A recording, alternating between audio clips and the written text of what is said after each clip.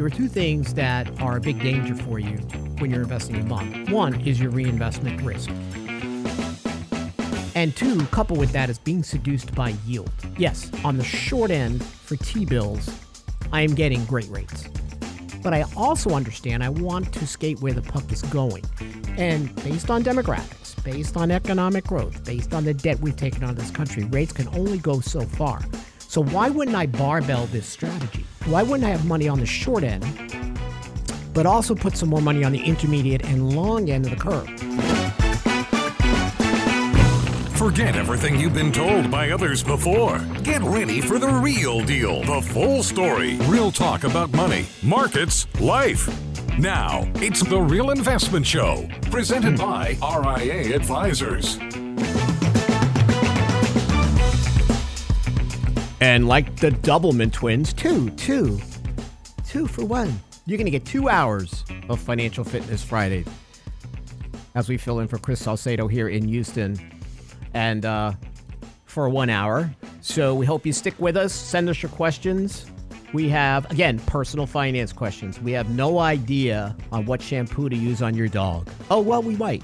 I think, John, we probably do. We can probably talk about that if we need to. Listen, send us any question you want. How to clean grout in the toilet. We'll help you with anything you need. Pulling weeds, backyard. Pulling weeds. Laying some mulch. We're here for everything. You know, as a financial advisor, you sort of are everything. I mean, we talk to clients talk to us about everything. You get such a unique perspective and stories. The reason I went into this business were the stories, I have to tell you, because I've always was fascinated, John, by how people learned about money, made their money, thought about money, their decisions, but how, working with families here in Texas, especially that have been here over 150 years, like how their families got here. And, it's like 1880, the series 1883, right out of people's mouths. I love the stories. Funny, one client I'm working with is working on a script out of Stanton, Texas, and she is from Stanton, Texas. And we talk about having a burger there at the grill on the corner. It's a drugstore and grill, but it's just... her family grew up there and had farmland, and I just love these stories. Texas is full of stories of how people made it, got here. I don't know. There's a spirit that is amazing to me. Yeah. So isn't it fun? I think that the greatest part of helping people with their money is listening to their stories and how they got here and what they think about money. Yeah, just how they want to leave a legacy for their children or family, or if maybe they don't have kids, or, maybe there's charitable intentions or philanthropic in what they believe in and what's important to them. And, I agree too, Rich. Excuse me. I really, the part of this business I really enjoy the most, and it's always fun talking about stocks and bonds and all that stuff, but it's really about the people and their stories and their families and their livelihood. There's so much more behind that number that's on the account statement. Oh man, I'll tell you. I mean, the stocks and bonds. I tell people, listen, if you're a financial advisor and especially a fiduciary, and you only want to talk about stocks and bonds, and you want to get into this business, you're talking about one layer of a 7-layer cake. That's right, and that's it. And it's probably not even the best layer. It's probably the more stale layer. Sorry, Lance. Those charts, boring. So that's why Lance and I were a good combination. Because he was, it's about financial planning. That's what I listen to before I go to sleep at night. I sleep like a baby. So, it's, I get it. Stocks are more exciting, but investments are more exciting. So speaking about exciting, stock market is definitely Wall Street heading for a losing week this week. Dow futures down 122 points, S&P futures 24. Again, Lance has been talking about this. This is a healthy consolidation. We went way too far, too fast. The Fed has been really good at putting a kibosh on it. Listen, if you think the Fed's going to be cutting rates by the end of the year, I got a bridge to sell you somewhere in Brooklyn. And it just doesn't make sense to me, John, that the Fed would go ahead and cut rates. As a matter of fact, the stance that Powell has, not only is his legacy, on the line, his stance of, listen, we might have 2 more rate hikes. You look at core PCE, you look at Atlanta Fed sticky price inflation, this level of inflation is stubborn. Okay, we blew off the supply chain inflation pretty quickly. But to get now where we are to 2% is going to take a lot of work. So all this, bucolic talk of, soft landings and other things, listen, maybe. I don't buy it. So I think that the Fed's not done. But listen, your guess is as good as mine. Coming out of this pandemic, there are a lot of unusual behaviors. There are a lot of unusual metrics. Who knows how messed up we are in the brain being locked up for 2 years? It's coming out in consumer spending, right? I talked to someone the other day. I said, listen, I don't know if you really can afford this vacation. It's not a client, a friend of mine. I'm like, you're spending how much on a what? Mm-hmm. He goes, listen, you know what? We got locked up for 2 years, and I'll make it work, because he feels secure in his job. So, I think people got a little rewired being locked up for a couple of years. I see more folks now, or talk to more folks now, that they're taking kind of the lifetime trip that they've been pushing off for years, and they're just at the point where we're just going to bite the bullet and do it. Yeah. I've seen because that they might say we may never get to do it. Yeah. And again, some people can afford it, and they've postponed it, and that's fine. But then there are people like, wait a minute, maybe you need to step back. Yeah. Step back. Maybe don't go to Italy. Maybe go to Italy, Texas. That might be just as fun. Brent disagrees. Paris, I'm sure Texas. Most of you probably disagree, but there is an Italy, Texas. There is. I'm I just pass saying. the sign all the time. When Amy goes, I want to go to Italy, I send her that sign. No, I really do want to go to Italy too. But yeah, I mean, listen, it's in your plan, in your budget. Enjoy sure. yourself. But again, it's that kind of thing. So this is a slow grinding kind of economic stagnation, right? I call it muck nation. It's like stagnation light. It's sort of like trudging through the mud in your boots, right? I'm still moving, but it's just tougher.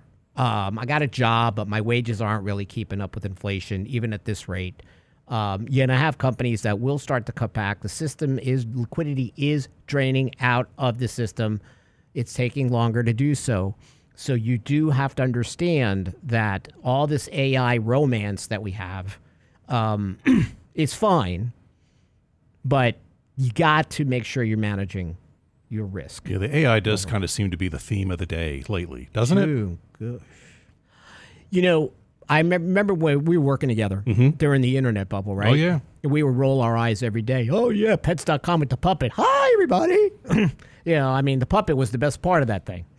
The dog puppet on pets.com, I think it was, wasn't Those it? are the good old days right there. Yeah. I'm like, oh, my gosh. Toys.com. If you added a .com, I had a friend of mine at that point. He was like, listen, you know how I'm dating? What? He goes, I just add .com to my name. It's working. It's working. So now AI, he can create a whole new wife. So the thing is, the story took a little bit longer to get through the system. Information was moving at that point, but nowhere near at the speed it is today. Agree. So this AI thing just caught up, and I'm like, listen, AI has been out there. My daughter's doing a project on quantum computing, right? This has been out there for a long time, folks. And eventually, AI goes the way of the radio. And what I mean by that is the system, everybody gets used to it, and it's not the sexy thing anymore. It's just part of our lives, and you're still wrapped up in the beauty of it and of that kind of thing, and you're not managing risk, and all of a sudden, your stocks drop by half. We're going to talk about the SECURE Act and why you could retire at 55. You can't drive 55. Do not drive 55 in Texas. Not here. Ooh. I don't even think you can drive 85 here anymore. 105. Yeah. We'll be back. The Real Investment Show.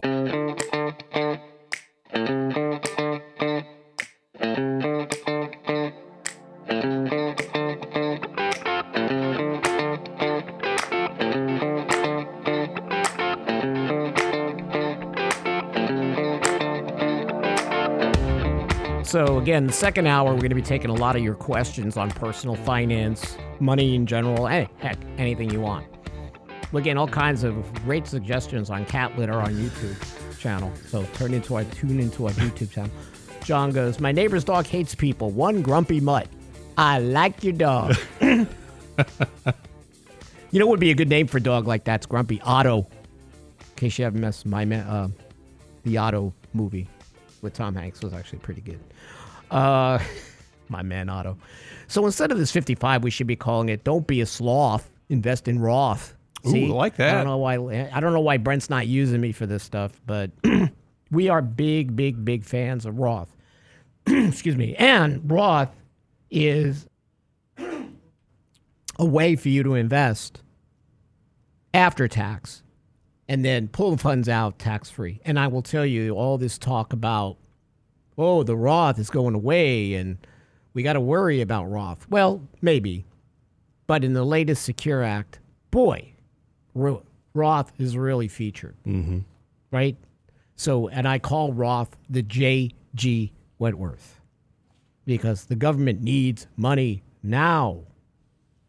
So it's a great tool. Oh, my God.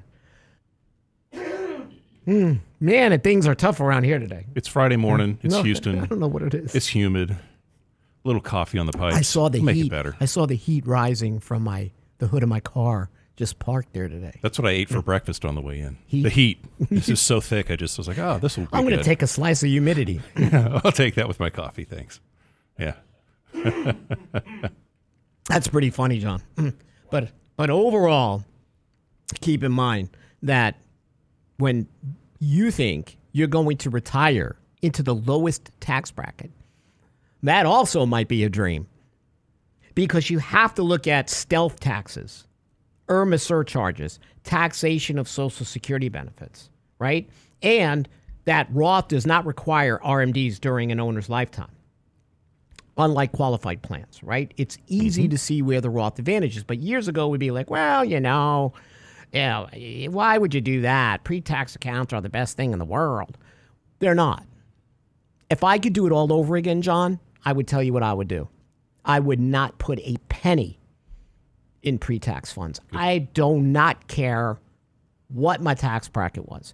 When young people come in, I tell them Roth 401k. Absolutely. There are studies out there that show you, even if you're going to be in the 15% tax bracket, Roth still works. It's just not talked about. Wall Street does not like Roth for some reason. But they do love pre-tax. And your accountant loves pre-tax. In all fairness, your accountant is trying to save you taxes today. We also have to worry about your taxes tomorrow.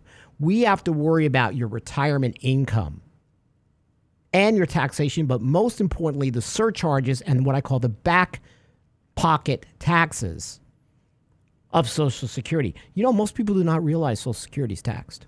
Yeah, either 50, depending on your income, it's taxed at either 50% or 85%. Yeah. Right.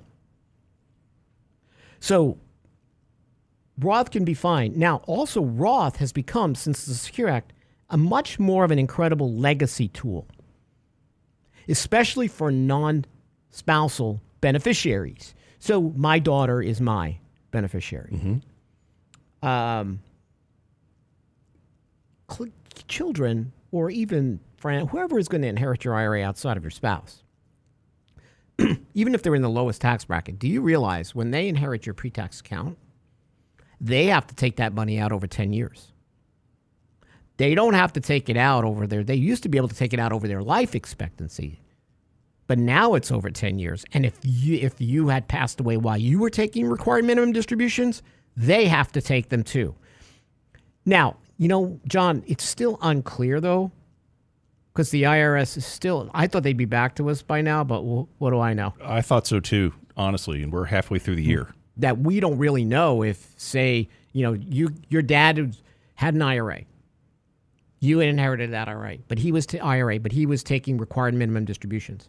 Generally speaking, you should be taking those, but the IRS has been going back and forth on this issue. I would just assume that that's probably going to be the case, but we don't know.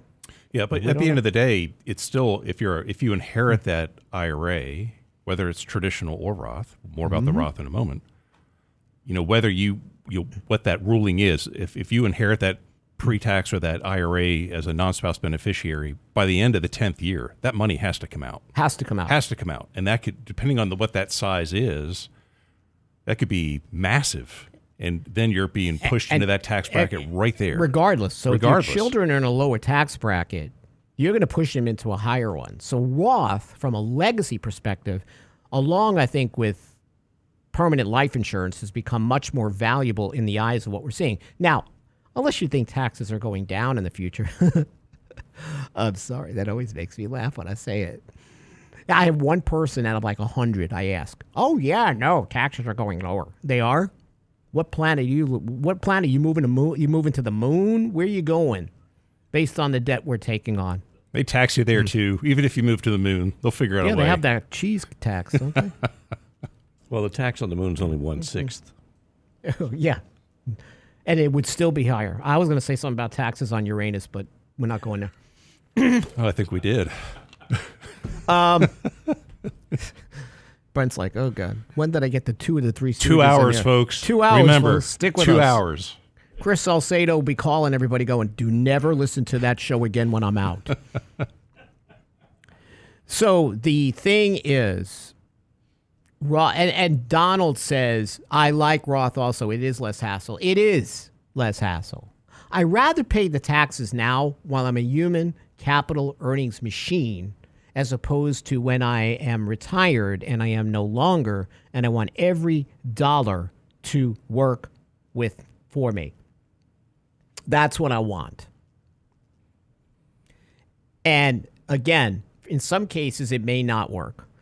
In many cases, if you have a good financial advisor who's going to run the numbers for you and show you that, hey, I have all this money in my pre-tax account, that is a ticking tax time bomb. Because, the government went ahead and said, listen, you can go ahead and extend your required minimum distributions to age 72, and then they'll slowly creep up to 75. Well, you're just creating a bigger time bomb for me, right? So we usually suggest when people start retiring and say they're in their 60s, you take your money from your IRA first for your withdrawal. Don't let that tax deferral sit there. Start pricking that bubble. Pull the money. Pull a little bit more than what you need and put it in an after-tax account or convert it to Roth. Because when I retire, say I want to retire on a farm. Do I want to retire on a farm with one animal? Or do I want a lot of animals or a lot of different seeds that I'm planting? I want what I call diversification of accounts. I don't want all my money in pre-tax and I have zero tax control. But that is what Wall Street tells you. That is what your brokerage advisor tells you. That is what your accountant tells you. And it's wrong. You got to think unconventional here. Because you understand taxation on Social Security. You understand surcharges or IRMA charges on your Medicare premiums. So I could be in the lowest tax bracket, but once I consider the 50 cents and 85 cents on the dollar, we show clients and people that we work with, you're not in the lowest tax bracket at all. No, I didn't. Something else too. And folks, hey, you've been great savers. You've been putting money aside, and you've built up that pre-tax account. Now you move it to your IRA. But even for things that maybe you haven't thought about yet in retirement, buying vehicles, paying your property taxes. I mean, I can't tell you how many folks I visit with where all of their money, all of it, is in that IRA. And so if they ever need anything, right, John? It's all taxed, all of it, right? Zero flexibility. And you got to remember, you're going to get hit by the tax torpedo. That's the sharp rise and then sharp fall in middle class income households, the marginal tax rates as their income rises. So you get hit by this torpedo and then it levels out. You got to find ways to minimize that torpedo hit. One way to do that is Roth conversion. So we will have clients that we run numbers and we show, listen, in the short term, this looks painful as heck. This looks painful. You're going to do these 5-6 figure Roth conversions when you retire, and you're going to have to pay the taxes now, and your tax bracket's going to look horrendous. But then look out over your life expectancy and your spouse's life expectancy, and you would be surprised how much you're saving in taxes. I mean, I ran a report yesterday, John. $300,000 in lifetime savings by taking a hit today because of Social Security and, most importantly, IRMA. And don't forget, we are going to see the Tax Cuts and Jobs Act sunset. That is going away. I'm sorry, whoever is president, based on the debt we've taken on and all the stimulus, there's just no way in heck. So those marginal rates are going to squeeze down, which makes now, through the end of 2025, a very good time for Roth conversion. Now, we'll tell you, there are people that have been on this for a long time. I've worked with people that have said, listen, I didn't want all my money in pre-tax accounts. I've got brokerage, I've got after-tax, and it works. So when I need to take money out, I could take a bit from each, and I do not budge my marginal tax rate. That's what you want. That's what you want. We get back, we're going to talk about don't try 55 or whatever the heck it is. What is it, John? Is it 105 in Texas? Seems to be. How do you retire at 55? I don't know. That's a miracle to me. Who wants to retire at 55? We'll be right back. The Real Investment Show.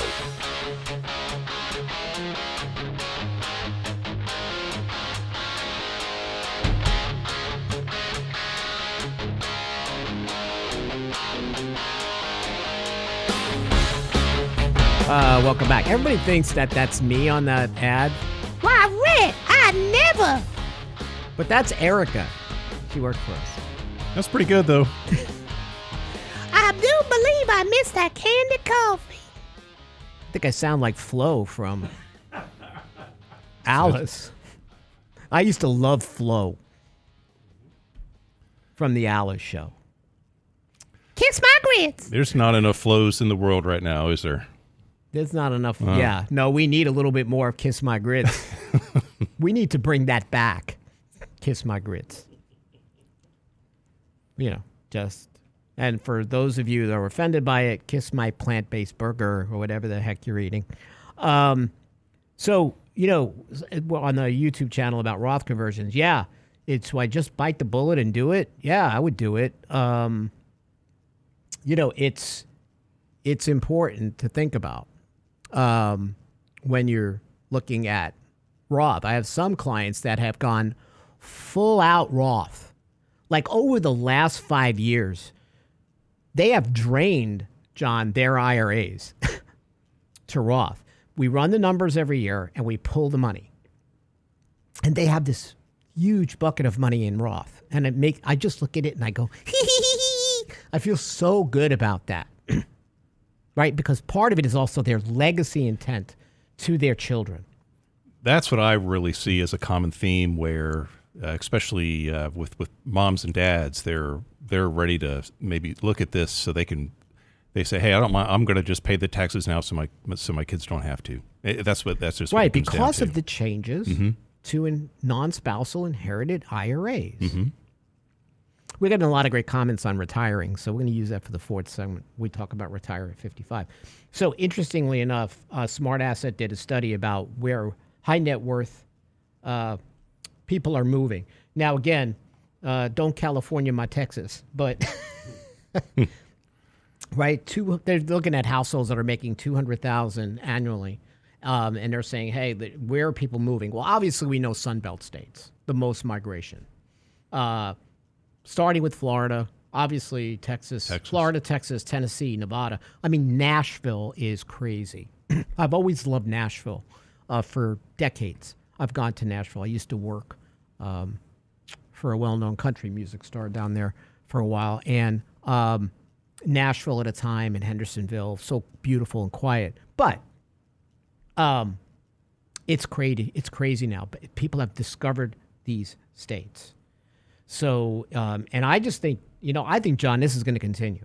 I think so too. I mean, there's, you were talking earlier about, the relationships and why you really got involved in this business. And I think we're very fortunate that, a lot of the folks that we serve, individuals and families that we serve, we work with a lot of folks that live out of Texas too. Right, we do. And there's a number of folks that I visit with that are up in that upper East Coast area. Hey, I'm from Pennsylvania originally. I'm from up in that area.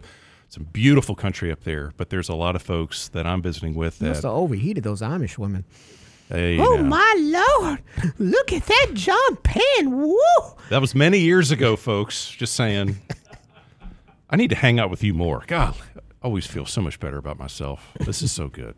But a lot of folks that are up there in that New York, New Jersey area right now, Yeah. there's been a common theme where they're wanting to maybe move out of It's- state and maybe come down here, come For on down retirement yonder. purposes, it's so much easier, right? You want to manage your cash flow, paying state, local taxes. It's crazy. And a lot of states are losing their tax bases as they move to other states.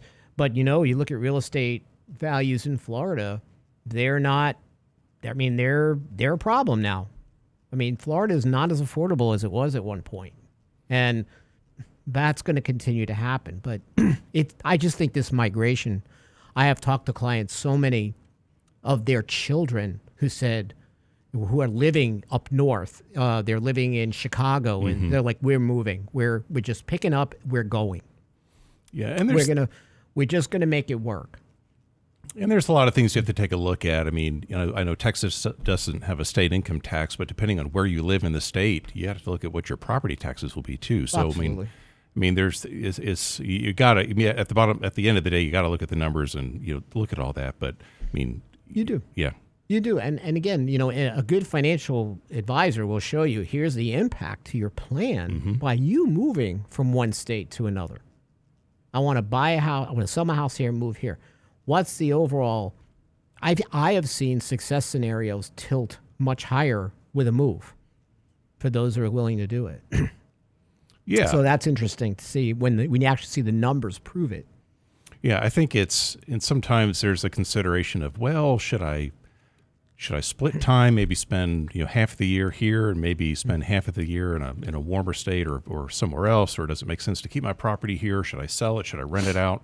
What's great is you can really run all those scenarios and see if there's one certain recipe that provides that better probability of success, right? And it's different for everybody, but all definitely worth looking at for sure. Well, especially with remote work, seeing a lot of younger people. Although, I mean, I think remote work people are getting a little tired of it. Actually, I talked to a lot of people who are working remotely, and they're like, we don't like it. It was fun when everybody was home, Yeah, there's something about. but now it's where is everybody? Yes, there's something about being at the office or being at that facility and having those face-to-face interactions and having that sense of camaraderie again. Yeah, even if it's a couple of days or 2-3 Absolutely. days a week, I think it's important because one of the rules tenets we share for retirees is remain social. You could get locked away and not be social at all, especially men. So I think getting out there does help. But I think it's a nice balance. If you have a hybrid schedule, you can do that, and it works. I know a lot of Gen Zs though. They don't want to come to the office. Baby boomers are annoying. Millennials poof on you. I don't get up until mid-morning. So I'm working at 2 o'clock in the morning. You all asleep, you old people. It just depends on your workforce. There's something. Hey, I find myself wanting to go to bed earlier and earlier. I was like 9:30, 10 o'clock. I was like, whoo. 9:30. You're like Charlie Sheen. Or somebody else I'm thinking of. Yeah. I'm not going to say. 9 o'clock's the new midnight. It is. It's like, man, it feels like it's 2 o'clock in the morning. What time I is was it? up until 9:30 last night going, wow. It's 9:15. I'm not kidding. I'm usually like tucking it all in by 8:30. Yeah, but what time are you getting up though in the morning? 3:30. There you go. 4 o'clock. Mm-hmm. But it's strange, like winding down and the sun's still out. Like sometimes I got to walk out in the yard and go, wait, there's life out here. You burn your eyes. See, that's why I'm not a big fan of this time change. I like it light in the morning. I like the light in the morning. I don't like the dark in the morning. How about you, Brent? I completely agree. That's just, I don't know. I can go to bed when it's daylight, because I'm sleeping the sleep of exhaustion. Yeah. Brent's just passing out. Well, Brent, I mean, what time are you up in the morning? The first alarm goes. First alarm. First alarm. That's the warning There's right a there. 5-alarm system. Yeah, the first alarm goes off at 3, followed by the 3:15. What about the four-legged the one? 3:25? The four-legged. Oh, she hits me about 1:30, between 1:30 and 2. Yeah. Oh, man. If you want to come back, you want to be Brent's dog. I'm just telling you. The dog eventually runs the household And knows it. and knows it and is very content with it. It's all over her face. I own these two. That's how it is. I mean, it's all about the fur babies with It us. is. Oh, I mean, yeah. it's their house. We live there. We take care of them and clean up everything. And we have plenty of four-legged alarms that get us up at all sorts of times that in the morning. Eventually, I'm going to own a dog that wants to sleep in. Yeah. If you just, and I'm talking about like 7 in the morning. You know, because even like Amy's up because she works at Channel 2, but she's up at 2:30. And I'm getting texts that, Lance, I don't know if anybody really sleeps on this team. Nobody here sleeps. Nah, it's overrated. No. It's, it is what it is. And sleep is healthy for you, by the way. But I do know getting up early there's a lot of benefits to getting up early. There's all of these studies that talk about even the time change to where it is light in the morning is better for you than late at night. But I know We get more stuff done by 9 in the morning than most people do all day. it is amazing I agree. how much you can get done in the morning. I have always been that way since I'm a kid, and it's served me well my whole life. You are just getting so much done.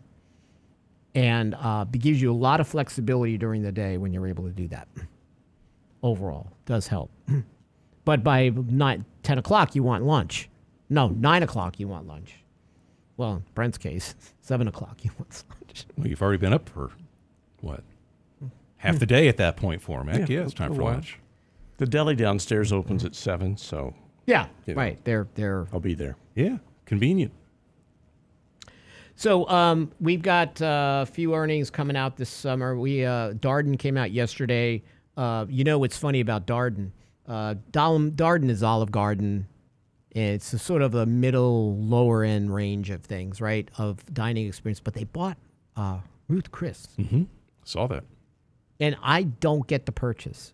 Like, I think, to me, you have look at how many now people that are making 6 figures. There was a whole look at the reports from Dollar General and Dollar Tree. How many people with 6 figures are now shopping at dollar stores? So dollar stores are trying to accommodate that group, right? Walmart shows that also the same thing. So I still think there is like the middle of America, the wedge of incomes will eat in an Olive Garden over Ruth Chris. So I just think buying a high-end chain going into a slowdown doesn't make a lot of sense to me. And their numbers reflect that the higher end is not bringing in the money as much as it was. Yeah, I don't know. I mean, have you looked at what a steak cost lately? Yeah, Just saying. Yeah. Absolutely. So, but companies are going to have to try, and they are, some to their own detriment, but they're trying to reinvent themselves through this period where you're fighting for every dollar, and it's always that way. But as inflation stays sticky, it's even more important. When we get back, we're going to talk about the Retire 55. Got a lot of insight from our YouTube channel on retirement because it's different for everybody. It's a mosaic. We'll get back. The Real Investment Show.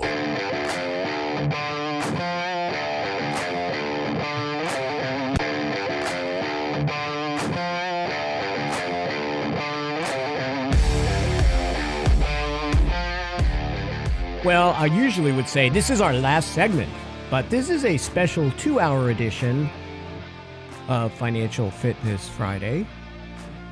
We'll be taking questions in the second hour, filling in for Chris Salcedo here in Houston. Hope Chris is getting a nice rest. 281-558-KSCD, 5738, those last 4 digits. Or YouTube, send us a question, personal finance, anything you want to ask. We are here to address it. If not, we'll just continue the conversation. So in my book in 2012, Random Thoughts of a Money Muse, I talked about how retirement's going to have to look different for everybody. So there's this guy, John, Terry Lantrip. In 2018, he took a 1-acre investment property in North Texas, and he turned it into a tiny home village.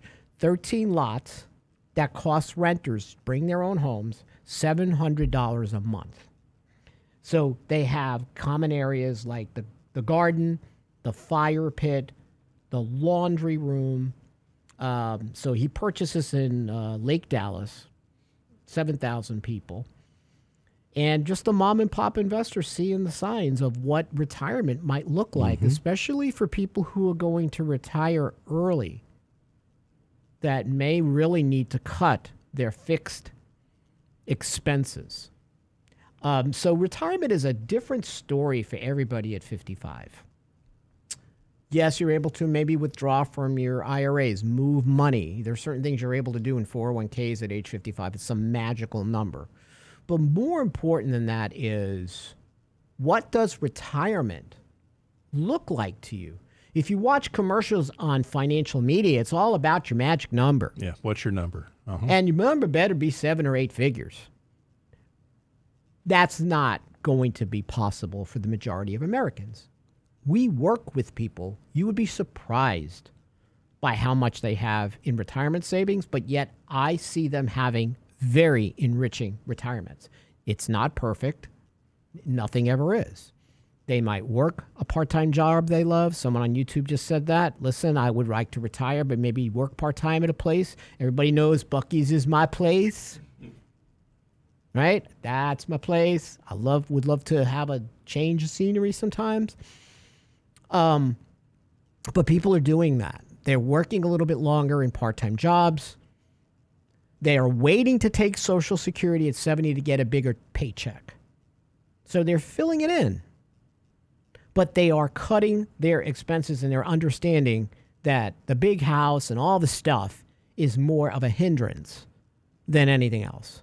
And it's nice to see baby boomers take on that kind of mentality. When we were growing up, it was all about, oh, you got to have the big house and all the stuff. Now as I get older and I look at my daughter and how small she lives and she's happy with it, I just think that's somewhat of a good lesson you're going to get from younger generations, that you don't need all of this stuff. And your kids don't want your stuff. When you go to an antique store, that's all the stuff you use up to your kids. So, quick story on that. There's a gentleman that I've worked with for a long time, and their house is their everything. Poured everything into their home. They love, I understand. Right? And they have a beautiful home. Sure. And the goal is this whole time to pass it on to their children, We're going to leave it to our family. So had lunch with this particular gentleman and his oldest son. Met the son for the first time. Okay, nice. Really great conversation, meeting his kids. And I'm sitting in between them at the table. And the father says, at some point... Stuck in the middle with John. Steelers wheel. So, so he was like, he basically told the son, hey, at some point our house is going to be yours. And the son basically looked at him and said, Dad, I don't want it. I'm going to sell it. Oh, my God. Just like that. I mean, it was supposed to be this warm, emotional, oh, my gosh, thank you. This is wonderful. And I mean, didn't even skip a beat. I'm going to sell it. And I was sitting in between them, and I was like, well, this is awkward. Yeah. But that's the truth. Yeah. Because it's just not the same. It's just not the same. Or they might use it as a rental, depending on the house. But I don't see this, I want the house. Now, maybe if I'm in Destin and I live off the water, I have a mountain place, even then I could say people may not want it, but your kids maybe want it. They don't want your house in the middle of Sugarland. They don't. They just don't want it. They would look at it and go, cha-ching, cha-ching. They just see the cash from it because it's just something that they have to upkeep. You know, and Lance talks about this a lot, and we do too. A house is not an investment. A primary residence to me is not an investment. It's a lot of great things, and I love having a house. Sure. But to tell you that you're going to make a lot of money in an investment compared to putting it into a great equity over time or an investment that you've researched, it's just not. It's not the same rate of return with all the stuff you got to put into it, right? Matter of fact, we have so many people that retire and decide, I'm renting. I'm out of this. Or they're buying smaller patio homes. You know, you're going to have to make big changes to retire at 55, especially if you don't have a health care component lined up as a bridge between then and Medicare. And I will tell you, insurance is going to be a problem for you. It is expensive. I think that's the biggest concern that folks have when they're considering maybe retiring at 55, and that looks so different for everybody, to your point, Rich, or maybe I'm just not going to work my crazy hours that I'm working right now. Maybe I want to work a little bit less, so maybe they can keep that health care plan. Right. Or if they do retire, most of the time it works when their previous employer allows them to keep that medical insurance plan maybe at roughly around the same premium that they were paying before. That can act as that bridge before they are eligible to transition to Medicare. It's when they have to go out there and shop for those private policies, that's when you see a problem. You do. That's why people sometimes stage early retirement. One party retires sooner and goes on to a spouse's insurance, right? So there are ways to do this. No retirement plan's perfect. It's Right. perfect for you. I have one client did retire at 56, and he did exactly what he bought a small house, and he literally lives in the middle of nowhere. And I admire him every day. He sends me a picture. Oh, look, there's an elk in the road. We can't go anywhere. Who cares? We can't go anywhere. And I'm like, I just love you. This is how I want to live. How many people live in your town? Oh, 75. Seems crowded to me, but I still love you. Is there a Buc-ee's there? You could drive to the Buc-ee's. But the point is, there's ways to do it, but you're going to sacrifice something to do it. You're going to have to live a lot more reasonable. And guess what? There are people who do. I have one client that all she does is she loves books. She loves to read. She works at the library. She goes to the secondhand bookstores. But that's what brings her joy. And she collects Social Security. She works part-time. She has nowhere near the portfolios that probably most people have that are on listening to this show or on YouTube, but she's okay. Her retirement works for her. And what do you see as a common theme most of the time, Rich, when folks are able to make that transition, let's say at an earlier age? I mean, what I see are folks have done a great job where they have no debt. No debt. That is absolutely one of the components. They are great stewards of debt. And their Right. living expenses, just their basic living expenses, what it costs to keep their lights on and food on the table and just live their life, it's very reasonable, right? Not egregious. And Yeah, but- they're not going out to fancy restaurants, They're not doing they don't find a lot of joy in that stuff. They rather cook at home, like you said, but the no debt issue and accumulation of savings has been one thing. But they also take pleasure in the simple things. They would rather probably go to Paris, Italy. Or I'm not Paris, Italy. I'm in Paris, Paris, Italy, Texas. But Italy, Texas over Italy. I mean, they're finding joy in these things. Well, but they have a great life. I mean, They do. They're out there. They have their hobbies and they have their interests. But another key point that I see that helps folks transition into that retirement, whatever that looks like at a younger age, is they have a sense of purpose. There's something that they're involved in, whether if it's Yes. to your point, maybe it's working part time or maybe they volunteer or They have a whatever charity that they're working but they've for. got a Yeah. group. There's social. There's a social network that they're plugged into of some sort. Because how many times? I mean, there's been a number of times where folks they say, "Hey, okay, John, I'm going to retire," and then in about a year, I get a phone call. I'm bored. I'm going back to work. In my book, I wrote this chapter about Luling, Texas. Started going to Luling when I first moved here and I fell in love with this town. And now everybody likes it. But the Watermelon Thump, which I'll be at this weekend, very simple. And I got a chance to talk to people, even though I say, who's this Yankee trying to talk to me? You know, He's one of them. He's one of them. So and Lilling has this aroma. Would you say, Brent? Aroma. It's this. It's an aura. From Wells and so forth. Yeah. So I'll never forget. So I talked to a lot of people there to get their ideas of money. They look at me like I'm crazy. Like, what are you doing here? You don't belong here. Go into and ask them about how did they retire and ask them questions. And I got some of the best lessons. But he goes, don't crinkle. One old cowboy walks out of Blake's Cafe, goes, don't be snuffing your nose at this smell. That's the smell of money. We get back. I have no idea what we're going to talk about, but we'll get there. But we'll be here. We'll be here. Now, it's The Real Investment Show, presented by RIA Advisors. And welcome to Financial Fitness Friday. As we fill in an extra hour for Chris Salcedo here in Houston, 700 KCV, the voice of Texas. We're also taking your questions here. Brent, give us the phone number, 281-558-573. Or go to our YouTube channel. Yeah. Submit questions there Send if you us a want. question. Something to talk about. Topic on your mind. Topic on your mind, personal finance that's been on your brain.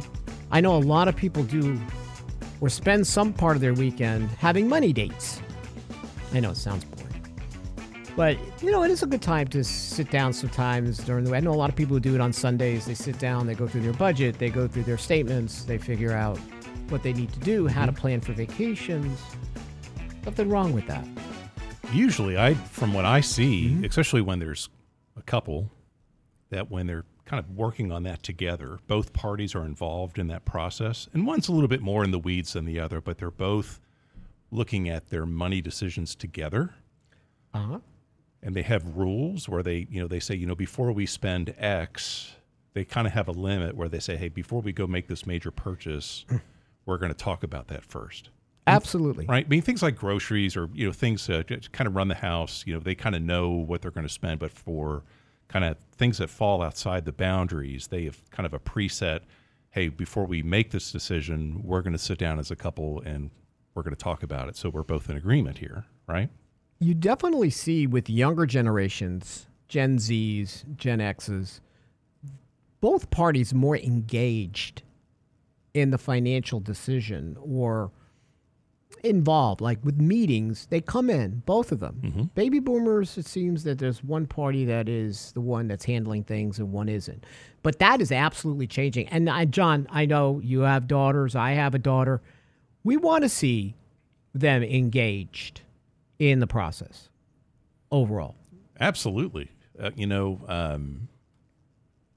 oldest right now is in the process of talking with potential employers, and eventually here we'll be looking at benefit packages and retirement plans, and you were talking about the Roth earlier. Roth 401k. We're talking about. I'm telling you right now, we will be talking about the Roth 401k. I mean, hands down, and how that works and what that means longer term. Right? Start planting those seeds Absolutely. early. Right? Absolutely. You want to make sure that your kids are engaged, and when they get married, they're engaged together in the process of learning about money.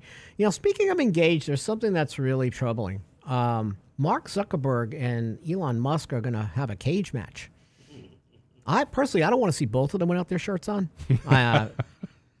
But there's some part of me that Elon really just needs to take this dude to the mat. I would be like, Elon! Just choke him out.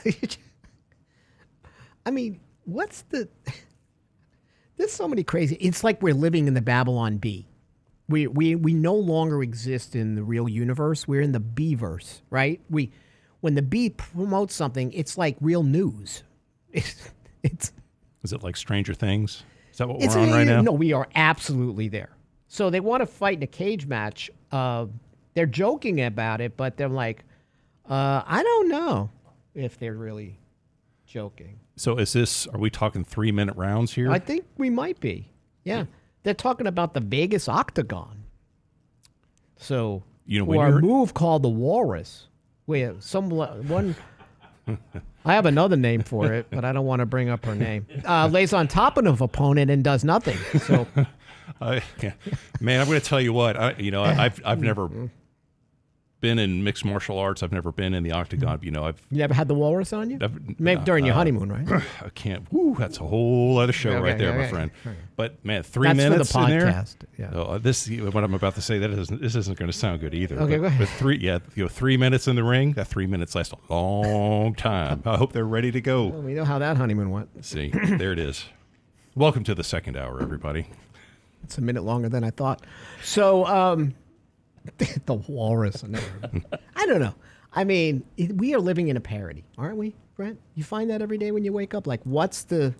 It's like you can't make this stuff up.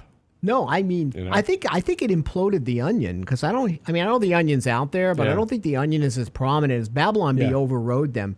But I think The Onion ran out of stuff that's sarcasm. I mean, there's no... Mad Magazine look like a Mensa study guide. Well said. It really does. It really does. Where you go sort of keep your sanity sometimes, outside of the whole ESG stuff that drives me crazy, is your finances, right? There are certain things you can control. You can control your finances. You can control how much money you save, how much debt you take on. But there are many reasons. There was a new Morningstar report issued recently about why do investors hire a financial advisor, right? Some of it is they have really come to the realization that they have some discomfort handling their own issues, and they need help in making good decisions, right? So discomfort, 32% of responses. Specific financial needs, 32%. Also, behavioral coaching. I will tell you, the advisors of today and the future are going to be even more from the side of behavioral coaches. With the politics, the division in the country, the turmoil with the Fed raising rates, people are distressed overall. Inflation. You are, and we have always been emotional coaches. You will also be a wealth coach. You will also be forging the connect between health and wealth. And there are a lot of metrics out right now used by financial advisors to help you plan for illnesses and issues. Like, for example, I do encourage people to do, or clients to do 23andMe. Why? Especially for if they have a tendency to have certain illnesses, especially dementia, Alzheimer's, which can really exhaust savings quite a bit because you could be physically healthy for years, but obviously need to be in a facility that will take care of you. These are not cheap ways to go, so people need planning. So I think financial advisors are very in tune to the role emotions play in this process, especially when it comes to markets. Lance talks about this a lot. We are primal when it comes to markets. Our emotions override our decisions because I get it. In the short term, stocks are stories. Stocks are narratives, right? When your broker used to call you years ago, he's not talking to you about the numbers of a company. He's talking to you about the products and how they sell and what they do to get you all emotionally involved, engaged, you're emotionally connected. So that is something that we help people to do, and that's what a good advisor does. They're addressing emotions right from the start. But there are specific issues that most people will have. But then there are people who avoid financial advisors like they avoid going to the doctor. We're going to talk about that when we return here on Financial Fitness Friday, 700 KSCV. Stay tuned.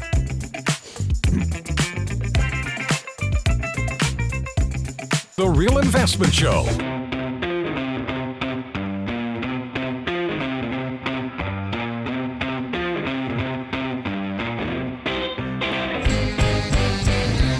Listen, you want to be up on your finances, you go to realinvestmentadvice.com and you go ahead and you sign up for Lance Roberts newsletter in your inbox on Saturday. You could almost hear him cursing when he's writing it on Friday. Why is this Rosso bothering me? It's called love. It's called love.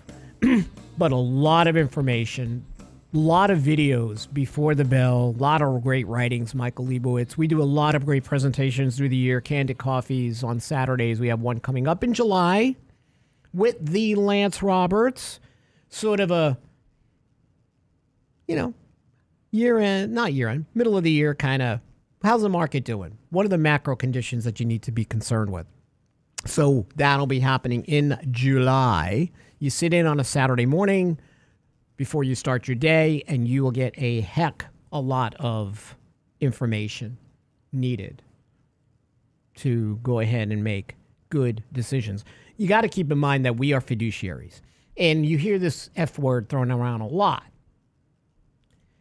because, and I think a lot of people take it for granted, but what a fiduciary is designed to do is put you above, your interests above everything else. That's the freedom that fiduciaries have. They don't work for big brokerage firms, which they have the agenda of the brokerage firm and most likely will sell you product. Doesn't mean that they don't have good intentions to help you, but they also have other things that they have to be masters to.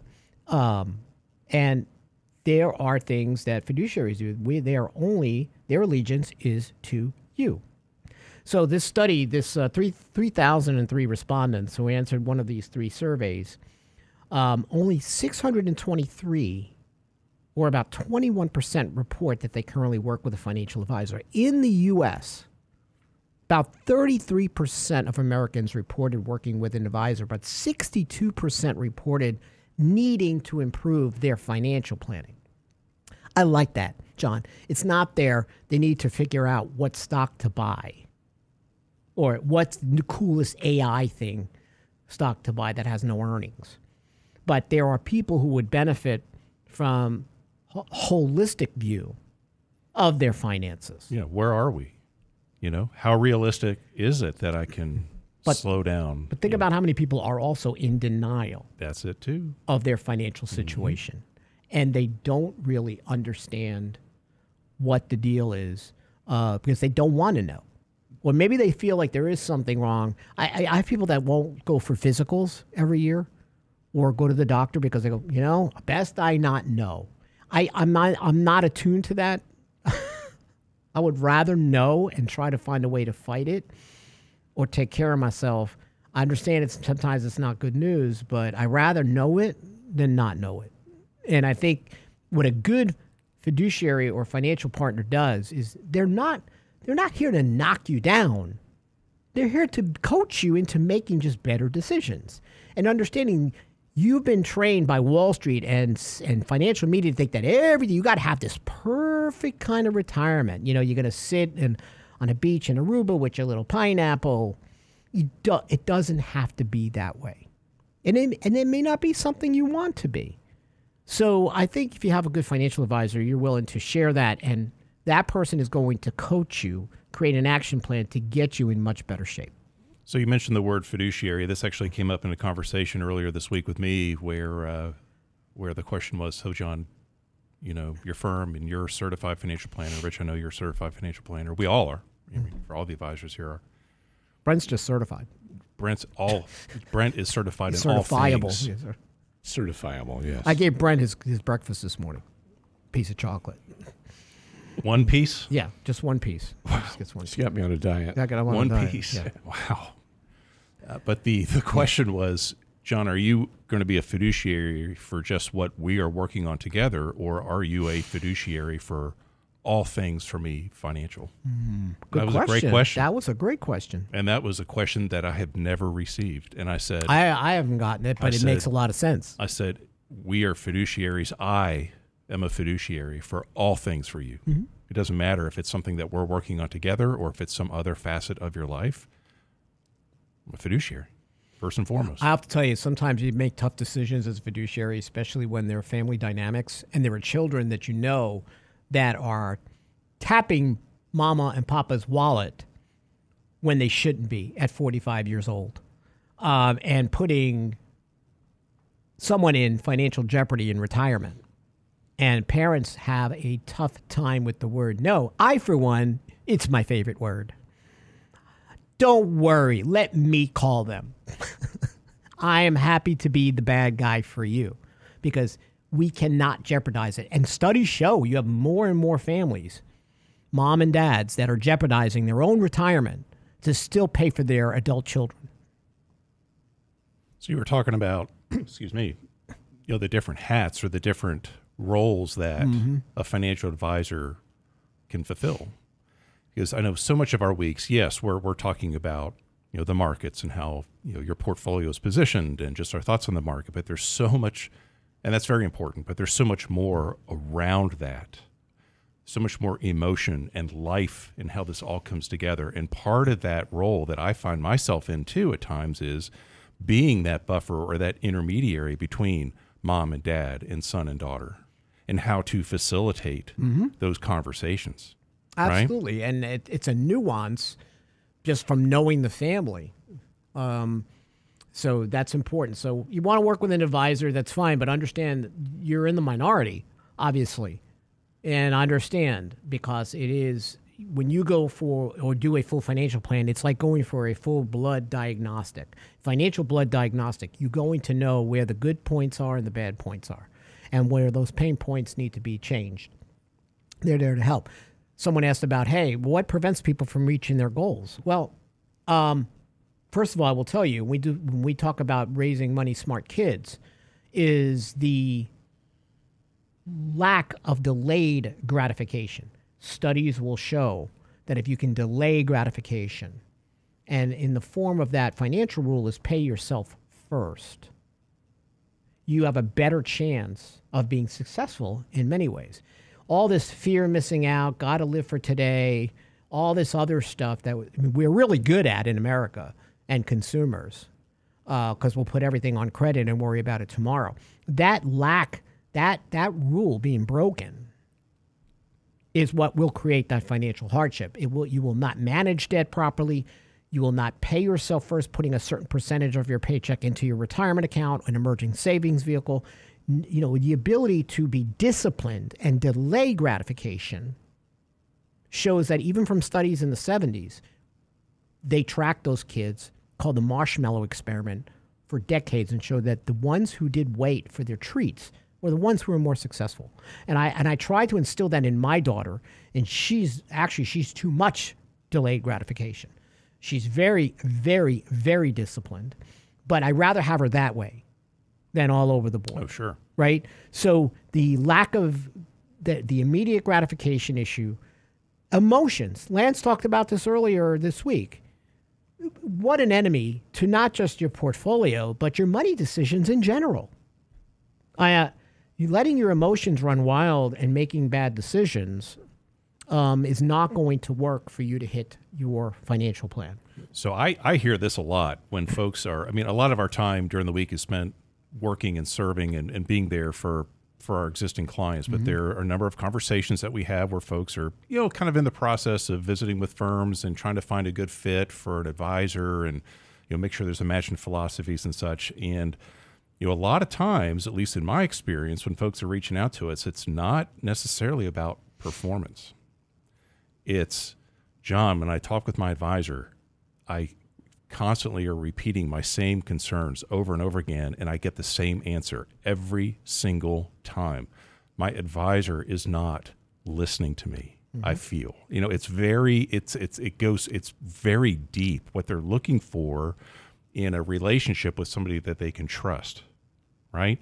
At least that's what I see as a common theme. It's not always about the performance. It's, hey, if I want to talk, I want to go through these decisions because they are very emotional. But that's how we're wired as people. This, dealing with money is very emotional. Yes, it is. It's very emotional, and you've got to take it out. You got to have rules. If you don't have rules, you don't have anything. But you got to have rules. We have what we call, if you go to Real Investment Advice, type into the search box, financial guardrails. We will give you guardrails, lessons we have learned from the wealthiest of clients on how they handle money throughout their years. How much they put down on mortgages. How much do they have that they put towards discretionary spending?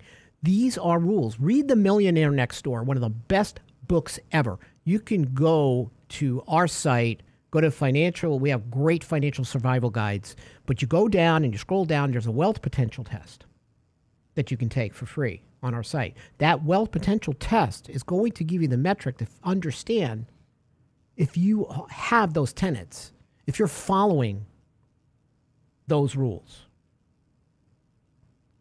Gordon says you have really good face for radio, John. Really? Yeah. Oh, appreciate that comment. Thank you. But you got a really big fan there. Says, oh my gosh, you're a hunk. Okay. Well, that's what not time is it? exactly Oh, that. That's good. not Okay. exactly what he said. Nice talking to you, everybody. Yeah. Cosmetics. Well, there's no cosmetics on this show. No. There's no makeup here, everybody. Just a lot of coffee Just a lot of coffee. and one piece of chocolate for Brent. And one piece of chocolate for Brent. No, dark chocolate only because it's very healthy for you. Any You can eat- cosmetics, we fix it in post. Oh, that's a good one. So somebody talked about, and Lance brought this up about bonds. And people don't understand bonds. There's a great piece Lance wrote about this we're going to talk about when we get back. Yeah. Bonds can be a very important part of your portfolio, even though you might not like them and they're not exciting. Why does your portfolio have to be so exciting? That's another problem we have. Money is supposed to be boring, like Lance says. Boring wins the game. Slow and steady wins the race. We'll be right back here on Financial Fitness Friday here on 700 KSCV, Voice of Texas. Stay tuned. You're listening to The Real Investment Show.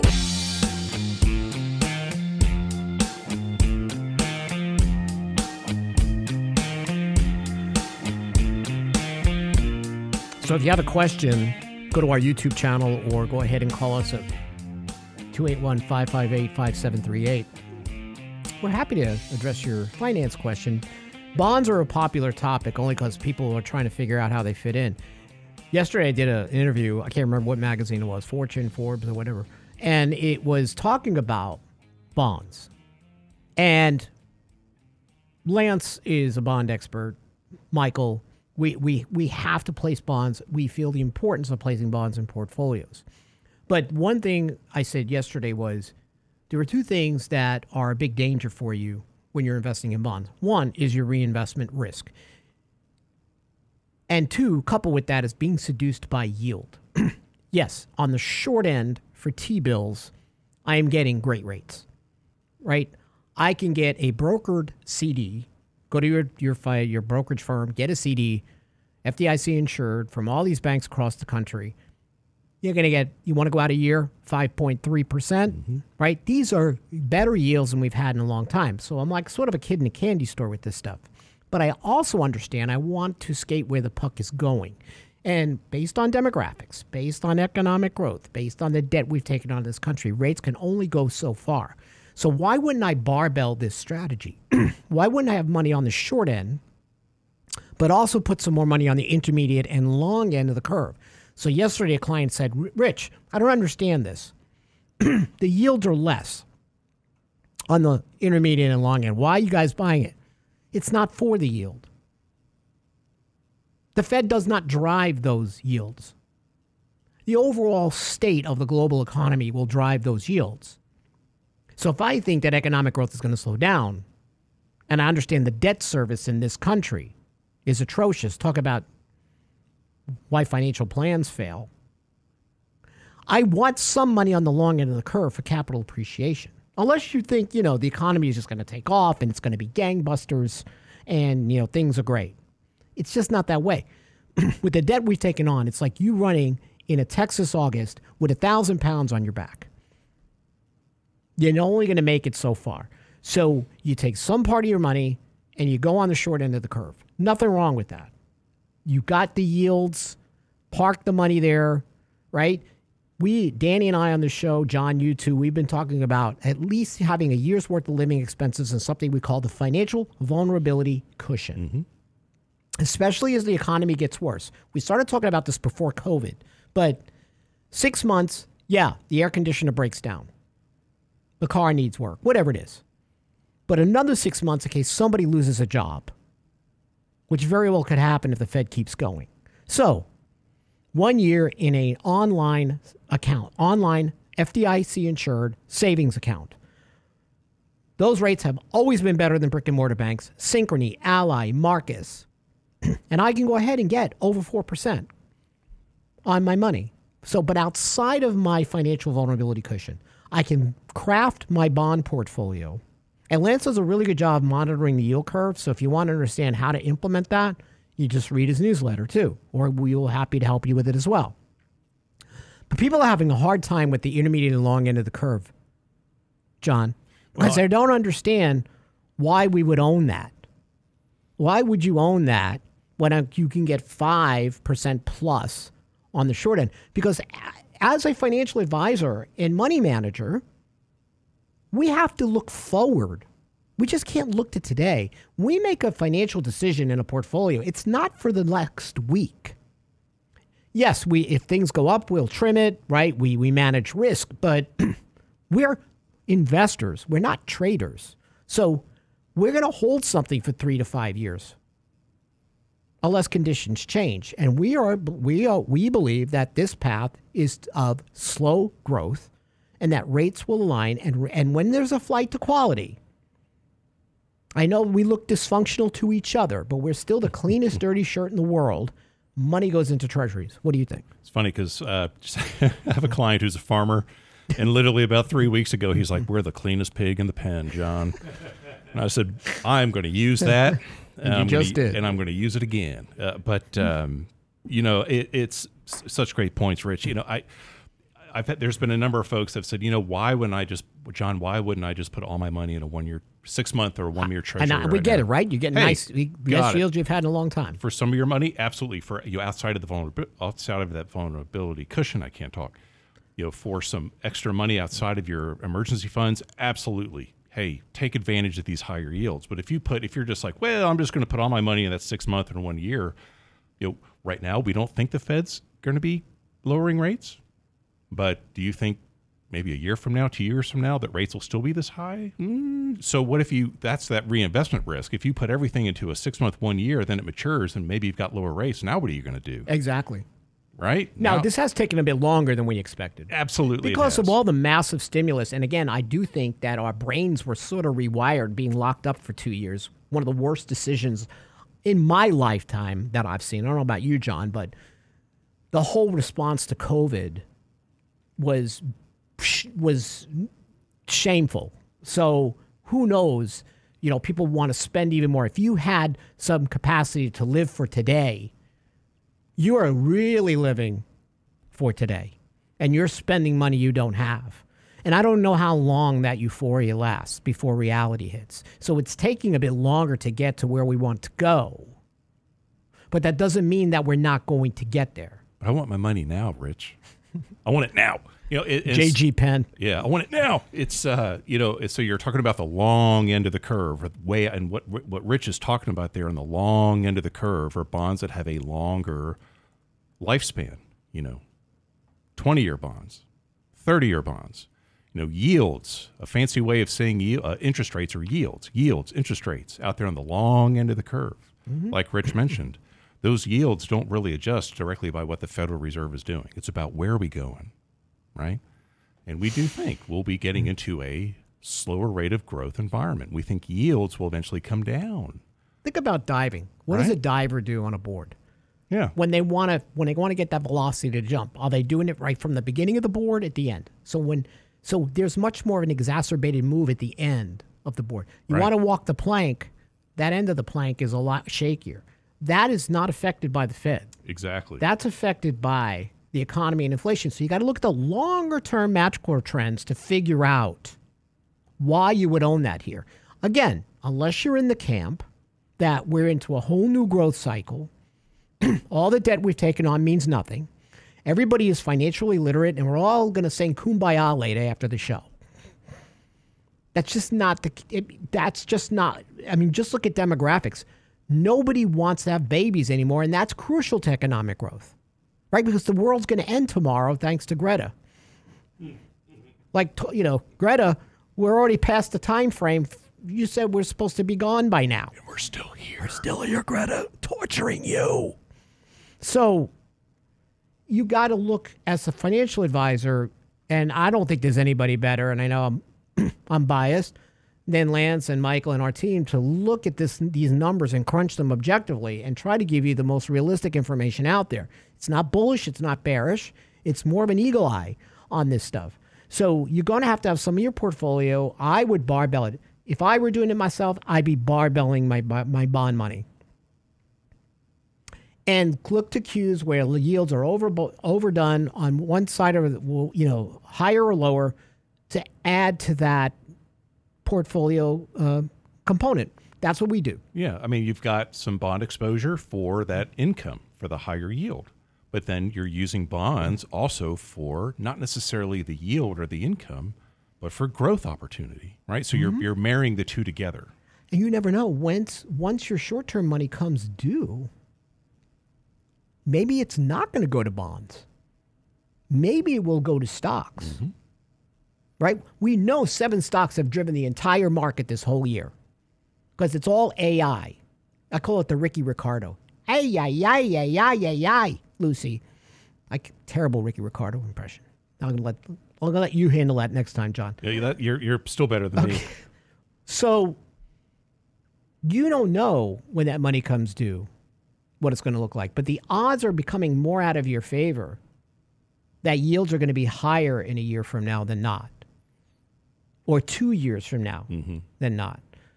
So that's how you place insurance policy. If it's risk on, then you want bonds. When it's risk off, bonds are going to be boring, and they're just going to sit there, and you're going to collect you're going to collect income from it. If it's an ETF, maybe you get paid monthly. It's not exciting. It's not designed to be. Matter of fact, there are a lot of great stocks out there. Like we go through and we look at all these companies, great yields, great cash flows, but they don't have AI. Maybe it should be like ProcterandGamble.ai. Maybe that'll do it. So sooner or later, the breadth of the market, and we've started to see that, is going to change. It's going to spread out. And there's nothing wrong with collecting dividend yields if you can find them. But they're not going to do what these AI stocks do. That's what diversification in your portfolio does. Every position has a job. They're not supposed to be all doing the same job, because when they all break for lunch, your portfolio breaks too. It's all works different to create the actual return you need to hit the financial goals you have in the future. We'll be right back here on 700 KACV, the voice of Texas. Stay tuned. The Real Investment Show.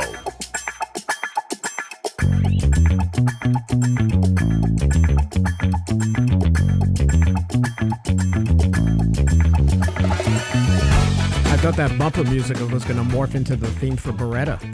Keep your eye on the sparrow. Can y'all tell we've been here for almost 2 hours? It's like, this is way too much, man. We love you, but it's time to go.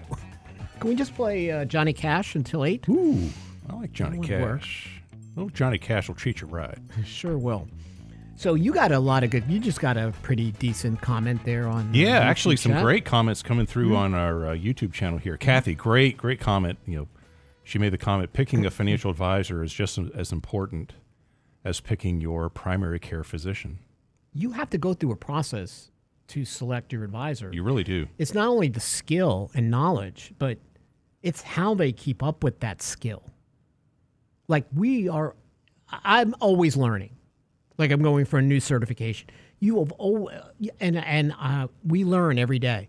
You have to continue to grow in that profession. Any certification you have is just a springboard. If you can get stale with what changes in this industry real fast. So if you don't have a doctor that's keeping up with things, to your point, that is important. But you also have to have a philosophical link with that individual. Some people are great people, but they just don't have the chemistry to work well together. Sometimes, how many times do we meet with people going, you know what? We're just not a good fit for you. That's what a fiduciary can say. We'll help you, but your philosophy and our philosophy on money and other things just does not gel. You're not going to be happy with us. Yeah, and there are a number of times where it's important, just as you are looking for a primary care physician, or you're in the search for somebody that's going to help you with your finances. It's okay to visit with multiple firms to get an idea of what is their philosophy. Is there a good match? Because you like you said, Rich, we just as individuals and families are out there looking for an advisor for a good fit. Well, the advisor is looking for clients individuals to be a good fit too. We want there to be a good match in philosophy, right? Because you want the client to be happy. Yes. And that when you both speak to each other, there's a resonance. You're on the same vibe. Like if you have if you're sort of haphazard with money and you want to be in all the hot AI stocks, there's a place for you somewhere, right? But we're risk managers. We're looking at your overall risk in everything. So that's not going to be something we're going to do. Yeah, and that's okay. It's not an indictment against your philosophy. It's just that we just don't meld with it. Absolutely. So it's okay. But 2 great books you brought up. Gary, thanks, Gary. And Kathy, thanks for tuning in this morning. Gary, thank you for tuning in. I know Gary listens to us on a regular basis. Thank you, Gary. He said, when he said, I told you I gave my son The Millionaire Next Door. Yep. And another book, The Wealthy Barber. When his Always son my favorite graduated from high school, and it said it had an immediate impact. Those 2 books are the great foundation for your kids. Matter of fact, for a lot of adults. At where my old firm, I used to give out copies of The Wealthy Barber in the beginning when I started, because to me, it made such an impact. Talking about just the overall, it's a very holistic book. See, 2 of these books, when you read about money, everybody wants to read about the stocks and, the greatest, how to get rich in a day. But you got to look at books that are going to give you holistic ways of building wealth, working on your brain as well as your wallet. Millionaire Next Door and The Wealthy Barber will do that. Wealthy Barber talks a lot about insurance as well and risk mitigation. These are important concepts. One of the children of a client I work with, I recommended those 2 books along with some others.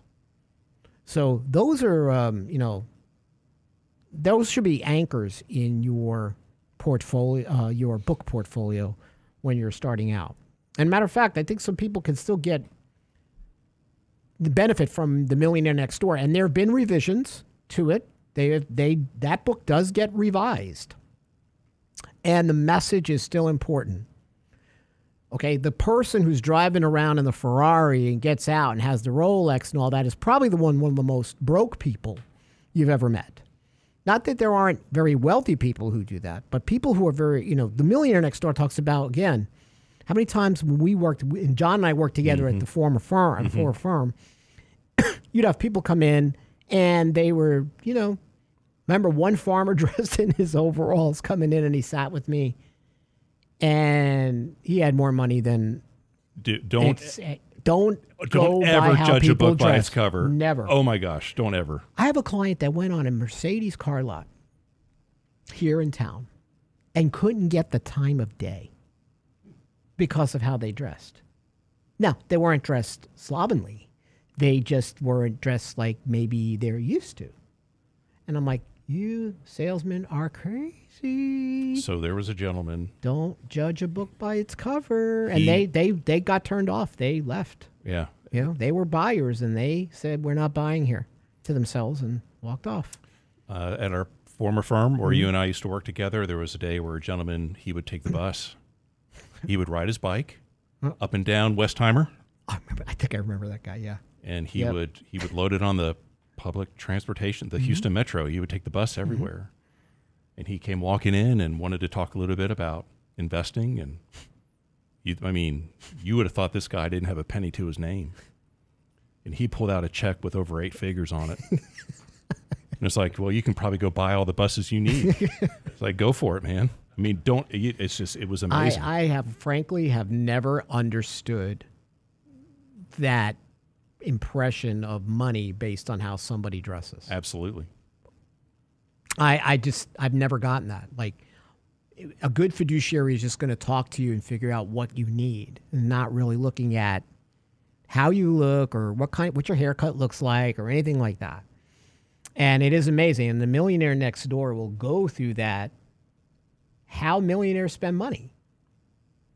They don't want flashy cars, right? They're not going to get a top-of-the-line suit. You know what I tell people a lot of times? I tell the younger kids, think in the middle.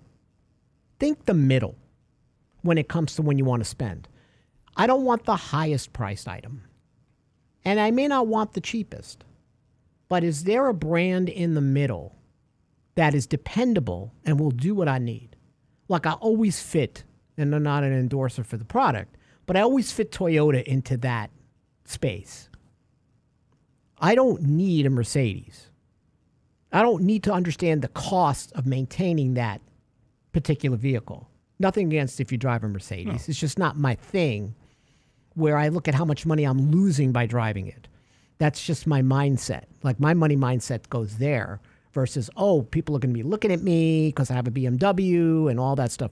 Toyota is going to be where I would say, like I got a call from a client. What should I recommend? What should I look for my daughter? I said, look at a Camry. Look at a used RAV4, something dependable. And that's what he did. It's about setting up that behavior. I mean, really, anybody at any age can probably benefit from those, right? But if, especially, Gary, to, tip my hat to you for giving that to your son at a very young age and just, getting their mind right around this because, look. It would be important to understand when they read them, what highlights they pulled from those books, Gary. Like what really resonated with them that might set them on a really great course.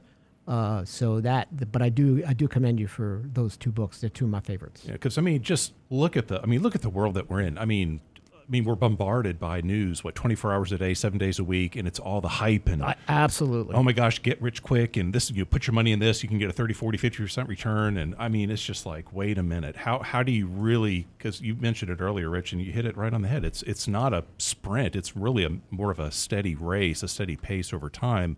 And you got to set up that behavior, but we all get pulled into this euphoria that's around us. So it's good to be grounded. It's all headline driven. It is. It's not this different from the mainstream media than financial media. Yeah. Right? It's all headline driven. We try to make sure you're getting substance on the show, I'm a fan of. I watch CNBC. Oh, sure. I'll watch Fox Business.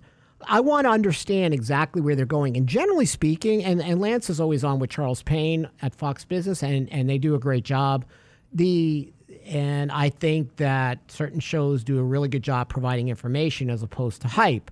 But the issue is when they start talking about specific stock recommendations and stuff, you can't look at that and say, that's how I'm going to invest my money. I'm not going to look at, they told me I should go into NVIDIA, so I got to do that. I mean, there are people that will invest just based on a recommendation. And then they do the disclosure at the bottom of the screen. This person has zero interest in NVIDIA. Like, they don't own it. Yeah, and the disclosure is usually so small you can't see it anyway. I would rather have someone at least talk up their book because at least I know their money is backing them up. If I don't even have skin in the game, you're giving me a recommendation. Well, now, may I take that recommendation and do homework? Maybe talk to my financial advisor? Perfectly acceptable. But to go ahead and commit my funds to someone that brought this up on TV and doesn't have an interest in it, no, not doing that. Not happening. And I think we're done. I think Financial Fitness Friday is history. Looks like we'll be back on Monday. I think Chris is back on Monday as well here on 700 KSCV. We'll hear Chris Salcedo at 8 o'clock. All right, everyone, have a great weekend. Thanks for tuning in.